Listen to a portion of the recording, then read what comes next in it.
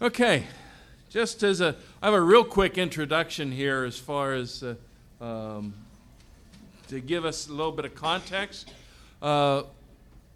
Peter naturally wrote this book, as you can tell by the name.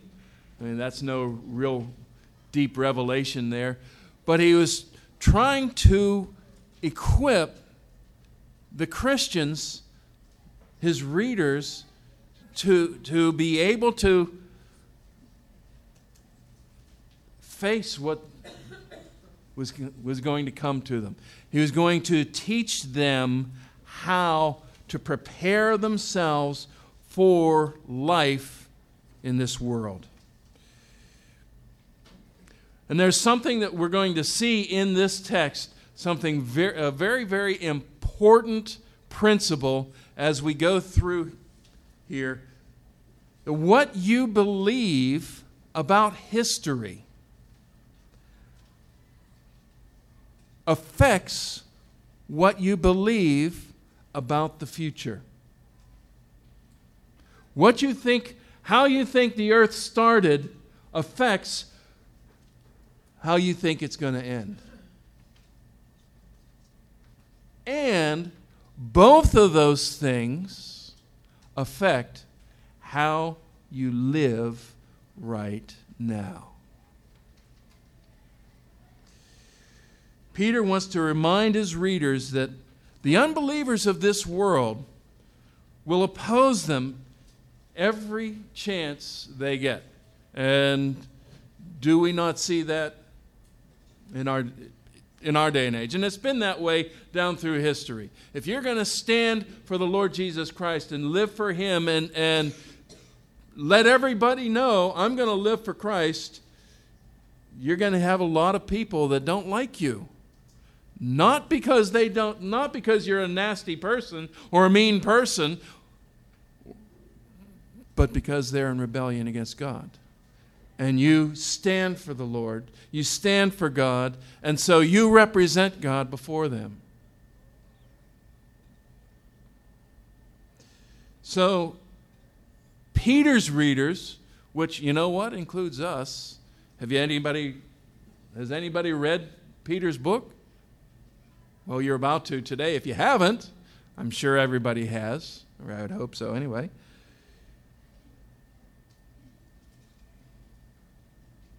We need to be prepared, just like the first century Christians need to be prepared with the truth to keep from following lies. In the first 7 verses, we see the opposition to the truth.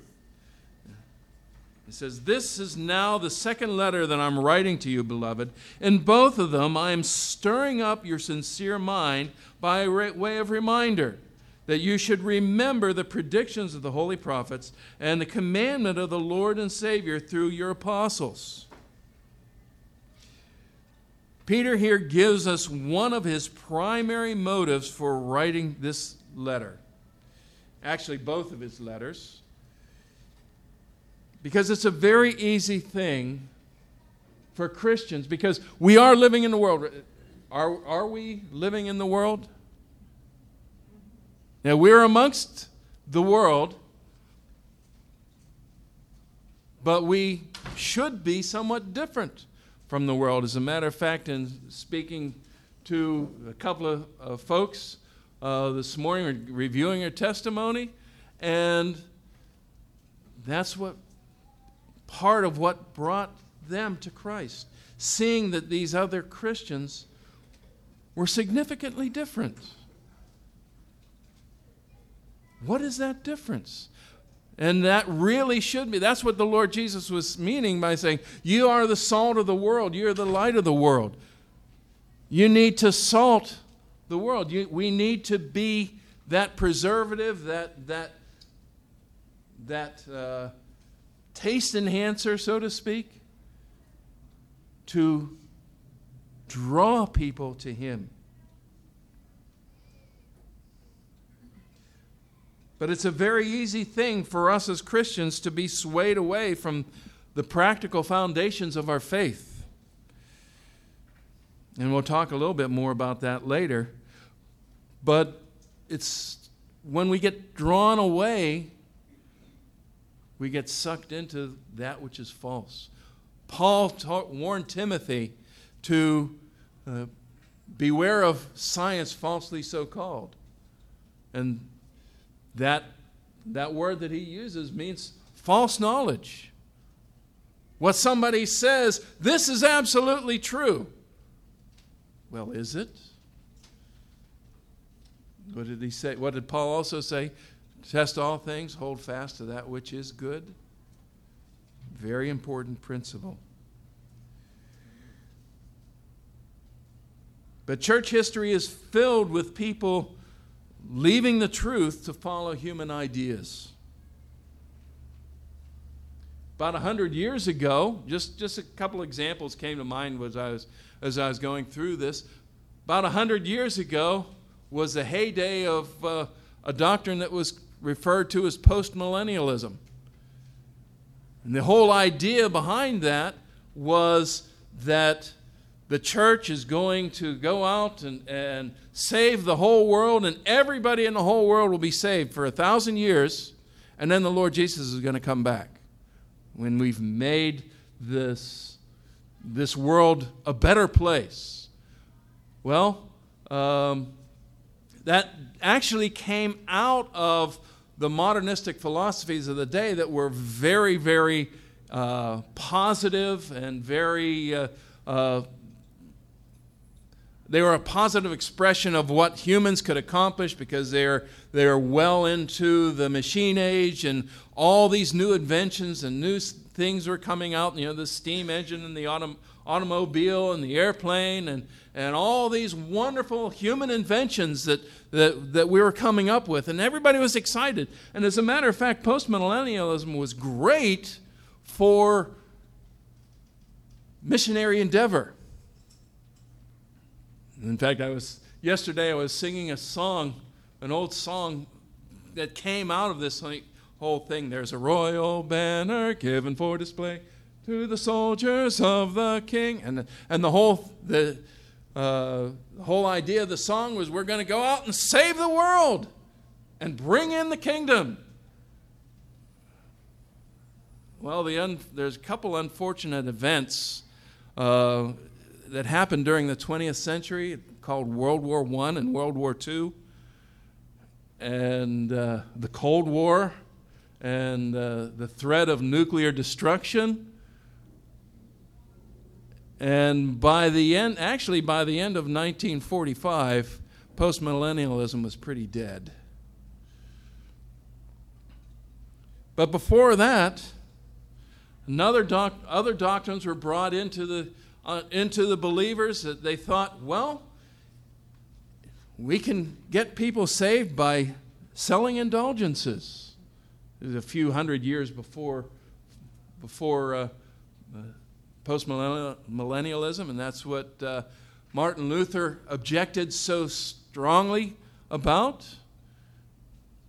The selling of indulgences. We can get people into heaven by buying these pieces of paper. Well, Martin Luther he had 95 theses against that practice, nailed up against the Wittenberg door.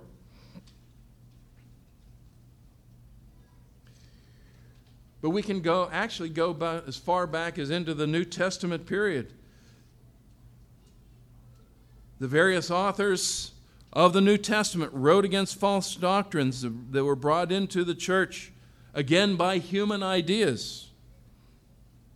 Some of the Corinthians didn't believe in the resurrection. And Paul dedicated the entire chapter 15 in the book of 1 Corinthians to fighting against the Greek idea, and that was strictly a Greek philosophy, because they had a basis of saying, well, your soul is inherently good, but your body is inherently evil. Therefore, once your soul leaves your body, it'll never want to return. Therefore, the resurrection, Jesus' resurrection, was just a spiritual resurrection. And Paul said, no way. If Christ be not resurrected, you're still in your sins. But even back, the very first book, the very first epistle written in the New Testament, maybe even the first book, is the book of Galatians. And what's that book about? The only way you can get saved is to get circumcised. You have to follow the Jewish law. And where did that come from? Human ideas. From legalists coming into the church. So the church constantly has been fighting the idea of human ideas being brought in to influence what we believe. But what source does Peter want us to have for doctrine, for truth, for our beliefs? Well, what does he say? That you should remember the predictions of the holy prophets and the commandment of the Lord and Savior through your apostles. Or if you want to read it from the King James, that you may be mindful of the words which were spoken before by the holy prophets and of the commandment of the apostles of the Lord and Savior. While Peter may be thinking about specific prophecies of the return of Christ, I believe his point is a little more general than that, because he doesn't specify here what he's talking about. He's speaking in broader terms. And he's thinking about, well, he mentions the words of the earlier prophets, which they had in copies of the Hebrew Scriptures. And he also mentions the commandments of the apostles, and that makes up the New Testament. So what is he telling his readers to base their beliefs on? The Word of God, the Bible as we know it. Peter's first exhortation in this passage is to remind his readers to get their beliefs out of the Word of God rather than the words of men.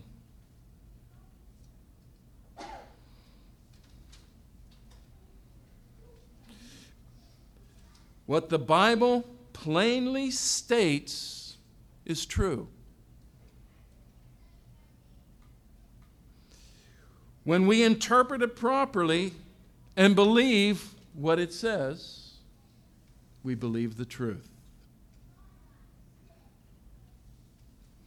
However, the Bible, just as a balance here, one of the things I like to do is with everything that I believe, I try to make sure that it is balanced.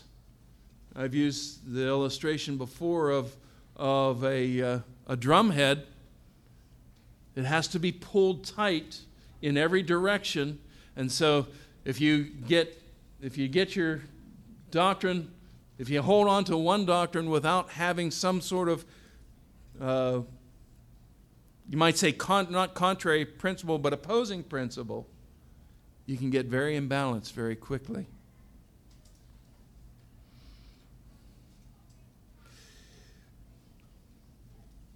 The Bible does not contain everything that is true. The Bible is truth, and everything that it says is true. But it does not include everything that is true. For example, it doesn't explain how tree sap rises in the trunk of a tree.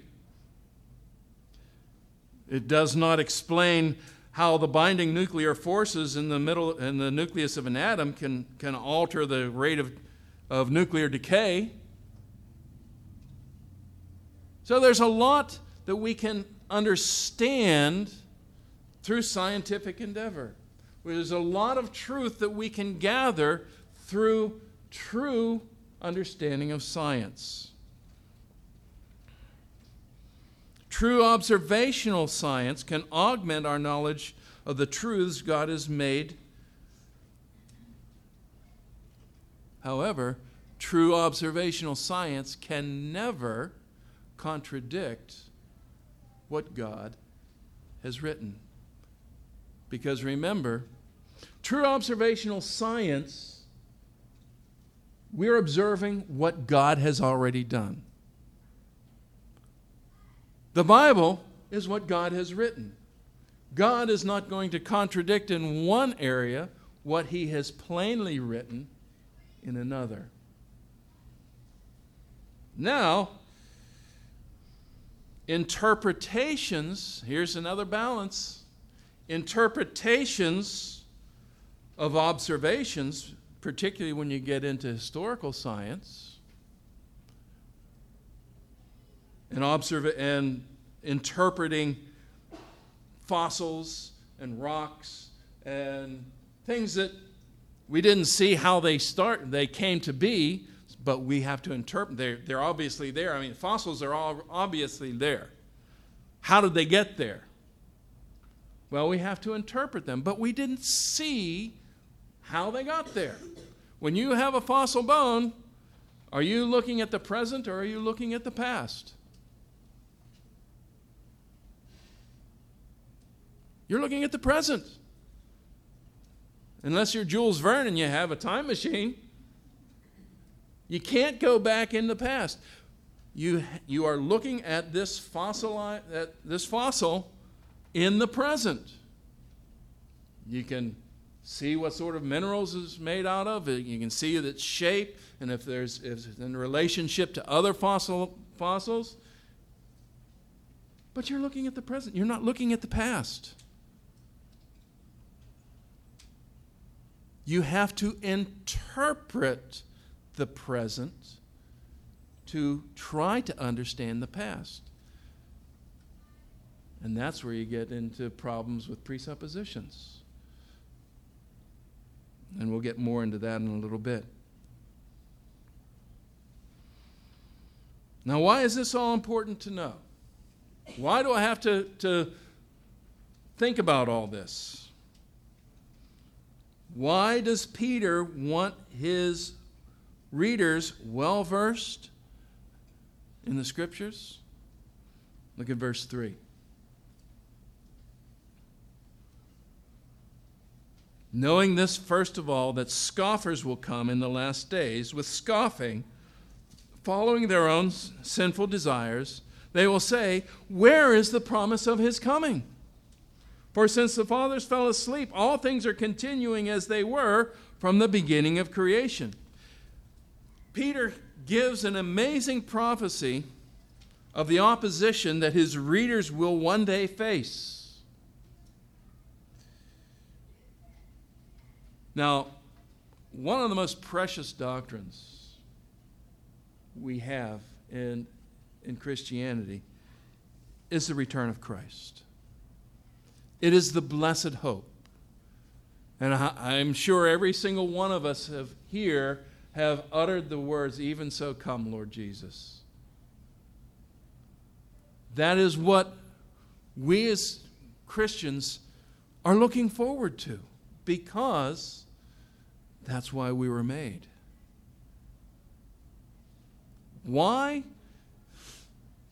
Why did God do all this anyway?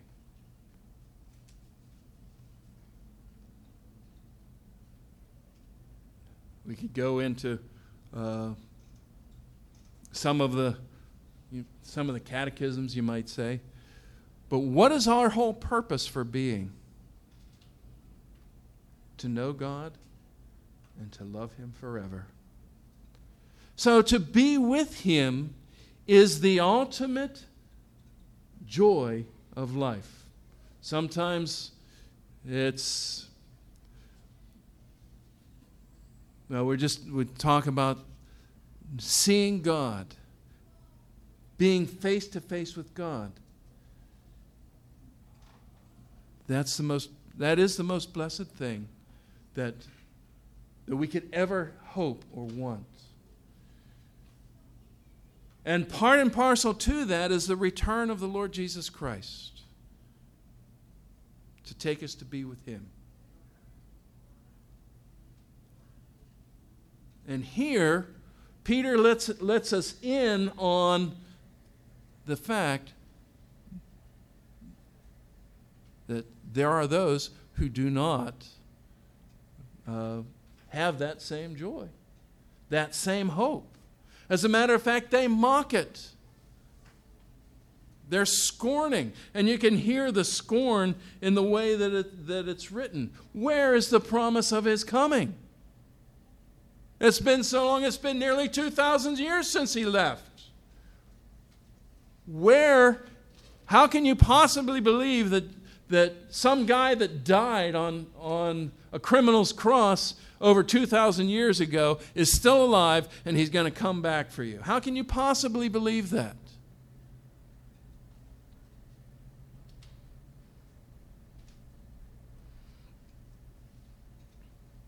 By the way, the scoffers that make fun of the return of the Lord Jesus, well, when you read the book of Proverbs, you can find out what the Lord thinks of people who scoff and who make fun of the truth. But we won't go there right now. But what's their main motivation? What's their whole purpose in this? As it says in the end of verse 3, following their own sinful desires. Or, again, as the King James says, walking after their own lusts.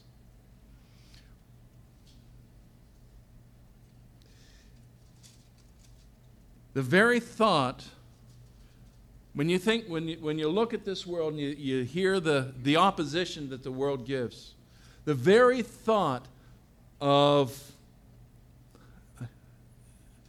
being accountable to God for your actions is utterly abhorrent to somebody who wants to live however they feel led. That someday I'm going to have to stand and look eye to eye to God, with God, and give an account for everything that I've said, everything that I've done, everything that I think. In reality, that's very scary. When you were a kid and you knew you did something wrong, and I don't know who the disciplinarian was in your family, whether it was your mother or your father, but whoever, the old proverbial, your dad's coming home. How did you feel as that time approached? That's put that on steroids. You'll have to stand before God one day. That's a scary thing. Like the passage in the Old Testament. He that made the eye, can he not see? He that formed the ear, can he not hear? There's nothing. No, not the tiniest detail of our lives that God isn't intimately familiar with.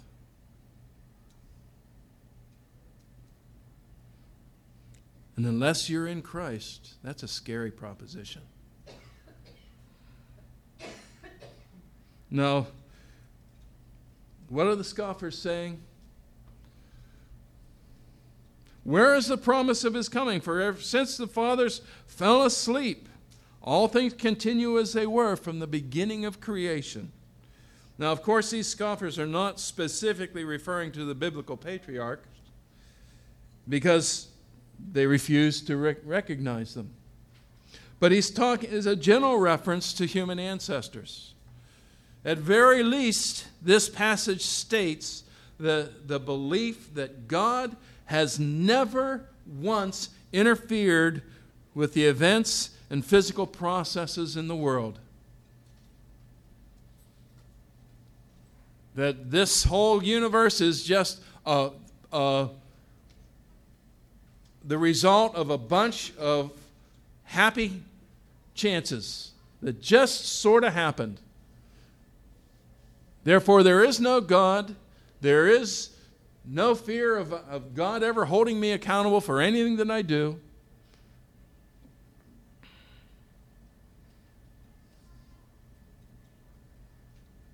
But you know, I think Peter's actually getting more specific than that. And although Peter would never have known about this belief or this doctrine, this phrase that is describing, the phrase that he uses, since the fathers fell asleep, all things continue as they were from the beginning of creation.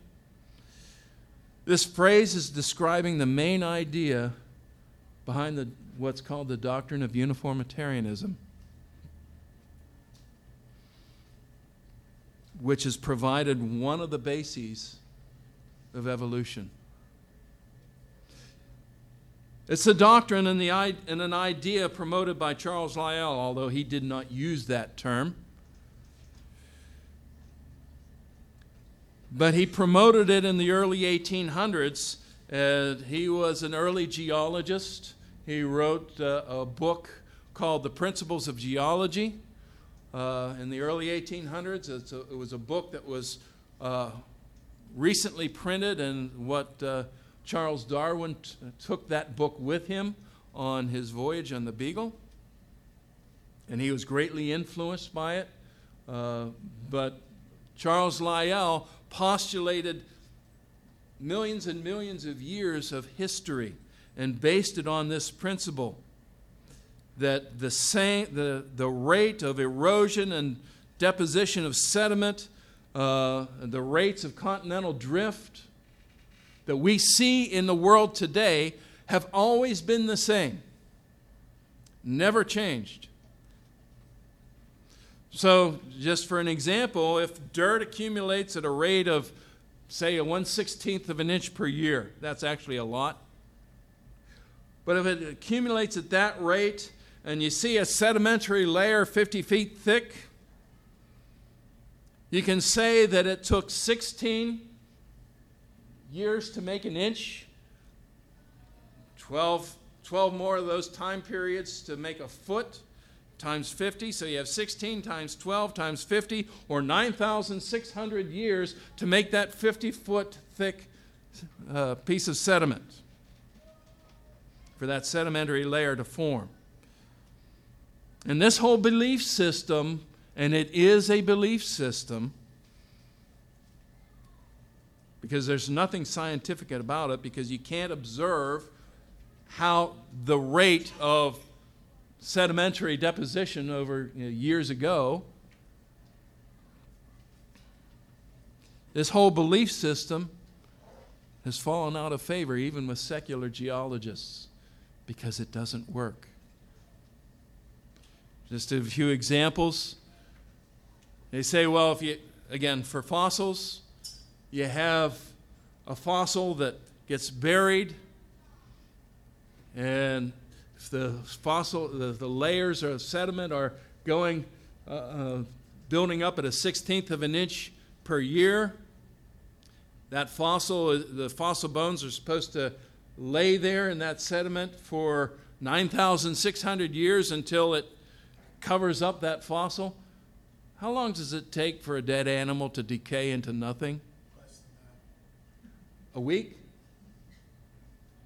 Then you have things called polystrate fossils, like trees, that go through, like a 50-foot tree trunk that goes through various sedimentary layers, particularly in coal seams.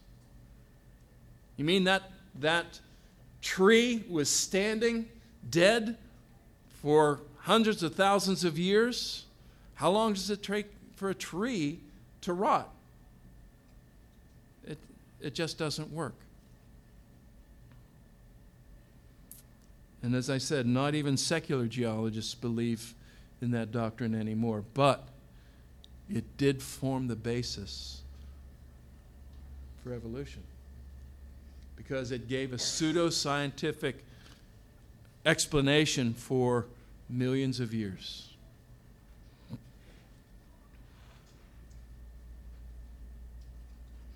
But this is a very important principle, and that we stated before.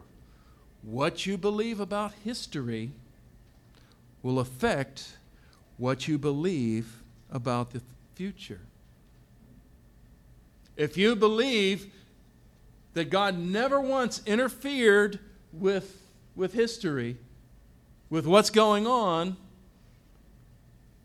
and what did Charles Lyell do in teaching this doctrine? He presupposed the flood out of existence. He said, no big changes. The same sedimentary rates that we see in today's world are the true thousands and thousands and thousands of years ago. There was no global flood. There was no tremendous deluge. Well, it's sort of like standing in the middle of the Black Forest and say, I don't see any trees here, or I don't see a forest here. I can't see beyond all these trees. There's so much evidence for the great flood. It's all around us. But if you believe that God never interfered with the earth, you're not going to believe that he will ever, in the future, interfere with the earth. You're not going to believe in the return of Christ. Just like these scoffers. Where is the promise of his coming? All things continue as they were from the beginning of creation. Everything's the same. Everything goes along at the same rate, in the same way. You know, people come, people go. Yeah. Like the Bible says, from your dust and unto dust you'll return. You look under the bed and somebody's either coming or going.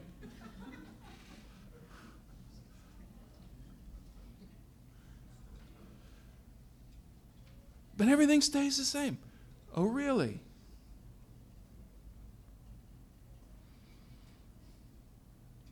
But if you know that he has and he is working, if you know God is at work, even in our midst right now,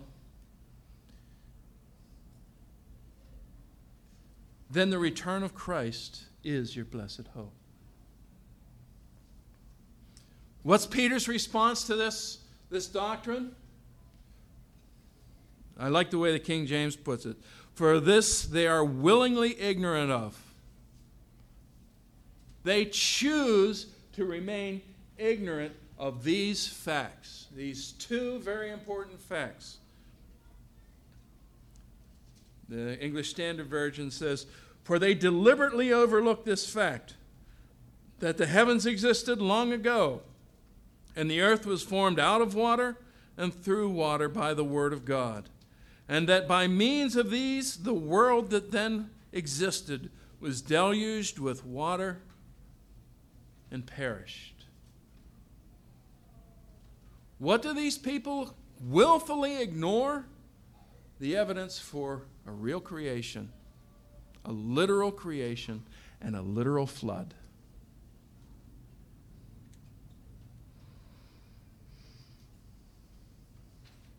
At some point of God's eternal existence, he chose to create this space-time energy continuum. And he chose to bring everything into existence by the very words that he spoke. And earlier in the Sunday school class when I was teaching earlier in this quarter, I was trying to explain this concept to the kids, that God brought everything to existence by speaking it into existence. How do you explain that? All you can say is God is great. God so far surpasses anything that we can imagine. He's great.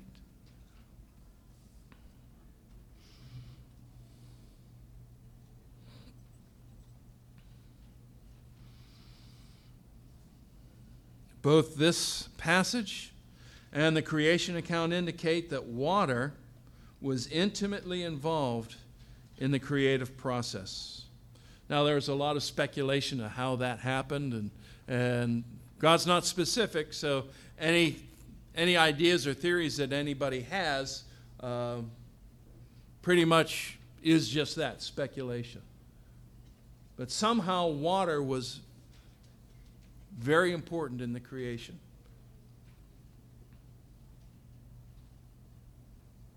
And secondly, the flood, the literal flood, an earth-covering, year-long flood that cataclysmically, say that fast, cataclysmically destroyed all air-breathing, land-dwelling life outside the ark.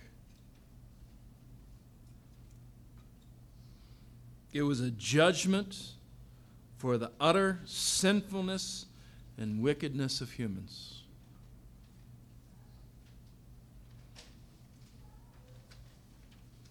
And as I said before, Peter states that these people willfully ignore these events. In the depths of their heart, they know better. Certainly, the evidence from the earth around us is better interpreted by a creation flood model rather than an evolutionary billions of years model. And you know me, I could sit and talk about that whole subject for hours and hours and hours. But just to give you a little bit of background, I was saved in 1976 and I was an evolutionist. Believed everything about that. And then when I read the Bible, I said, there's no way that what it says in the Bible can be accommodated with evolution. They're absolutely opposed to each other.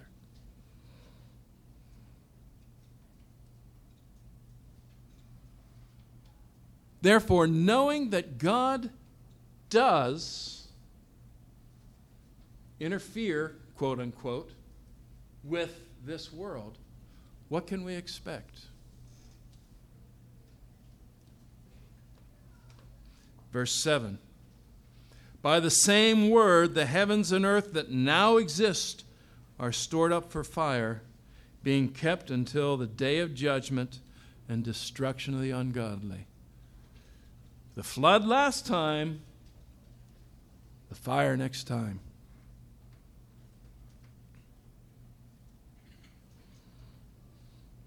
Because God does intervene in this world, it's not going to last forever.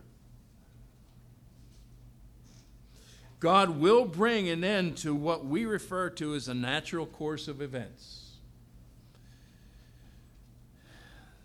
This world of men and women and all that is in it will be subject to the judgment of God by fire. And stop and think about this. Nothing of what we see and know of this world is going to survive. Nothing.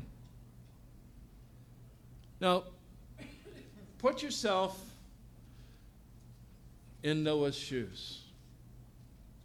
Okay, you believed God, you built an ark, the Lord brought all the animals into the ark, and you rode out this flood. Have you ever stopped to think and try to imagine what Noah stepped out into after the flood?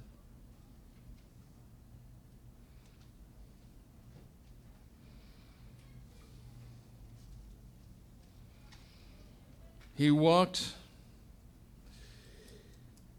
When he entered the ark, the earth was green and lush and warm and pleasant. There's a lot of reasons to believe that the entire earth was like one huge tropical rainforest. One continent, not 7.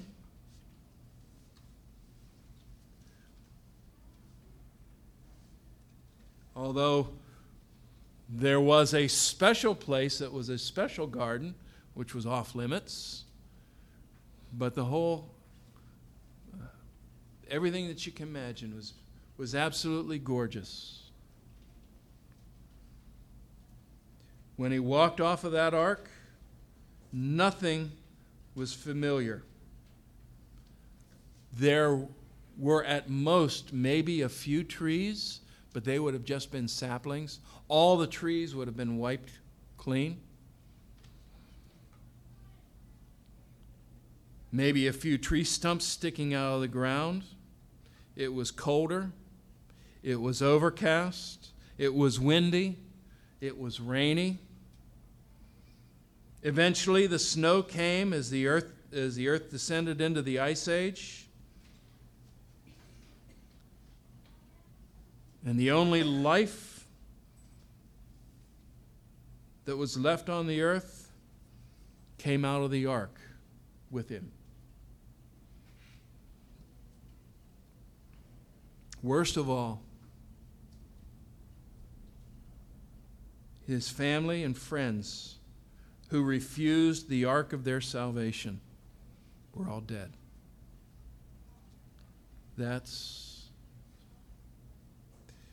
I'm sure you're familiar with the story how that Noah started a vineyard and became drunk on the wine that he created. I think a major part of that is because he was depressed. Can you imagine all the friends, all your loved ones that you knew, that you had witnessed to, that you had tried to persuade, God's going to judge this world, and they're all dead? Did you ever think he asked himself, why me? Why did the Lord save me?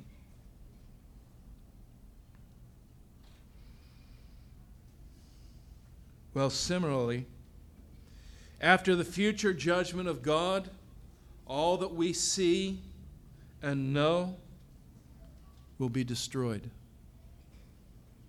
including our family and friends who refuse the ark of their salvation, the Lord Jesus Christ.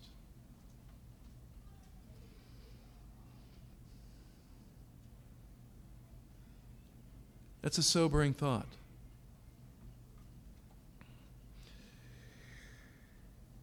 Peter goes on, "Beloved, be not ignorant of this one thing, that one day is with the Lord as 1,000 years, and 1,000 years is one day." Now,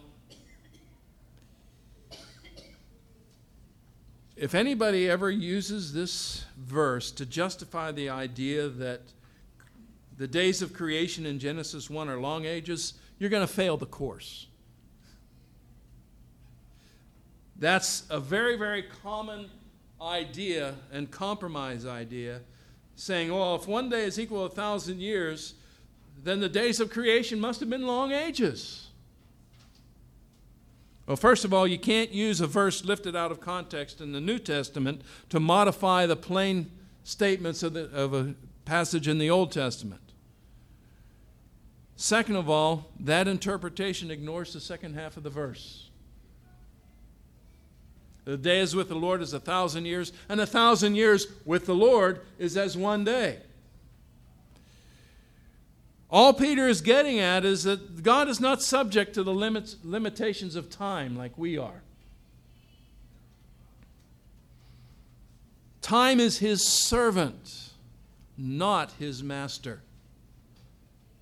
Have you ever wondered how, well, particularly those of us who are dandelion heads, so to speak, we've been around the block a few more times. How often have you said, where does the time go? And the older you get, it seems to go faster.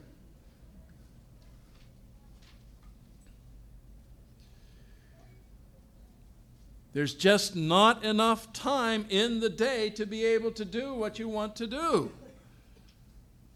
Well, God doesn't have that problem. God's not subject to time. He can work within it, and he does work within it, But like I said, it's his servant, not his master. So what appears to us to be a long time, 2,000 plus years, is inconsequential to God. The reason for this apparent 2,000-year delay in the return of Christ and the judgment that goes with it is so you and I can get saved. The Lord is not slack concerning his promise, verse 9. Whereas the Lord is not slow to fulfill his promise, as some count slowness, but is patient toward you, not wishing that any should perish, but that all should reach repentance. Do you not praise the Lord and thank him for the fact that you're saved? That you know that you'll be with him? He delayed you might say delayed from our perspective, the return of Christ to give you that opportunity.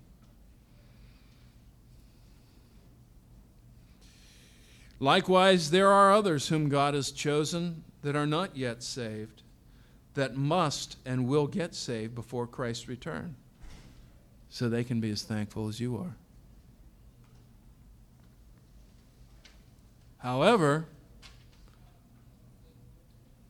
in verse 10, but the day of the Lord will come like a thief. And when the heavens pass away with a roar, and the heavenly bodies will be burned up and dissolved, and the earth and the works that are done on it will be exposed. Just as in the days of Noah, there will come a day when the Lord's holy demand for justice will outweigh his mercy and grace. God's judgment will fall, and like in Noah's day, when all outside of the ark perished, so all in that future judgment outside of Christ will likewise perish.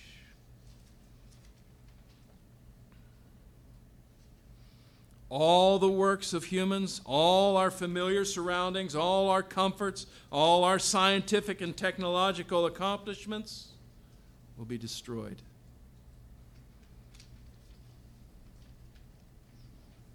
That's quite a warning for unbelievers, but it's also a warning to us. Because Peter now makes it personal to Christians. In verse 11, since all these things are thus to be dissolved, what sort of people ought you to be in lives of holiness and godliness, waiting for and hastening to the coming of the day of God, because of which the heavens will be set on fire and dissolved, and the heavenly bodies will melt as they burn? We won't have our house, we won't have our car, our furniture, our jobs. So how important are they? Now let's be careful here. Again, balance point. Let's be careful here, because there is eternal value in how we deal with temporal things. Our possessions can be used for the furtherance of the gospel. Sue opening her house for Bible study. A house is just a thing. Someday it's going to burn up, but it's a tool to use for the furtherance of God's kingdom. The church building that we want to build, it's a thing. Someday it's going to be destroyed, but we intend to use it for the furtherance of the gospel in the Mechanicsburg and Silver Spring and Hampton Township area.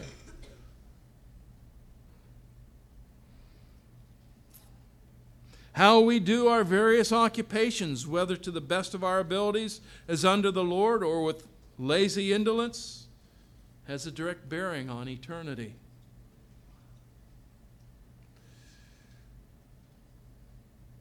Plus, as long as we're in this body, we do have temporal needs. I don't know about you, I'm starting to get hungry.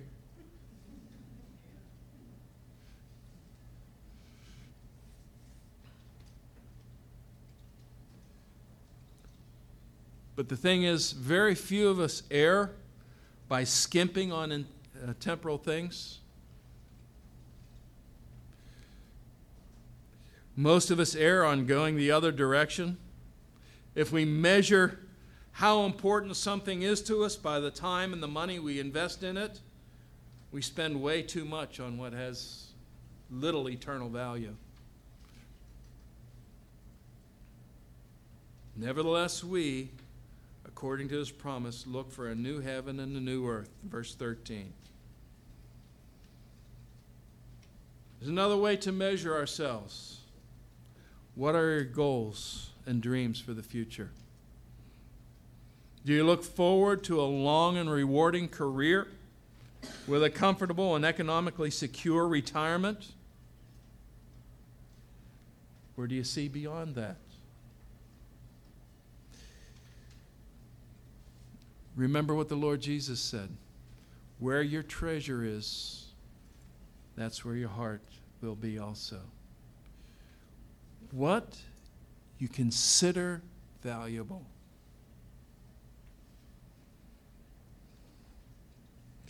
If your treasure is the Lord in heaven, you'll order your life and activity with eternity in mind. If not, all you work for, everything you have, will someday be gone.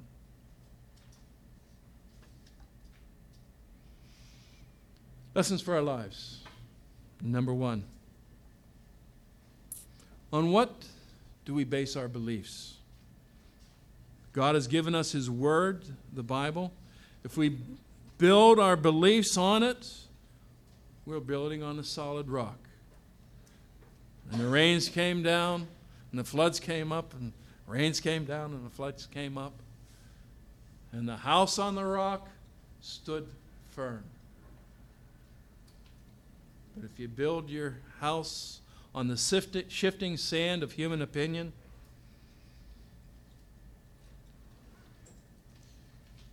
your beliefs will soon be destroyed. Number 2, I have to speed this up a little bit. Throughout all the ages, and particularly in our day and age, too many Christians have tried to reinterpret the plain statements of God's Word to accommodate the changing ideas of human opinion. Scientific theories come and go. The Word of God lasts forever. Number 3, the Word of God plainly states that God created everything in 6 literal 24-hour days and teaches that those days were about 6,000 years ago. God, with his very own hand, wrote that he created everything in 6 days in Exodus 20:11. To believe anything else is to call God a liar. Many, and this is what really pains my heart, many good, honest, devoted Christians who love the Lord have not come to grips with this, who want to believe something other than God's Word.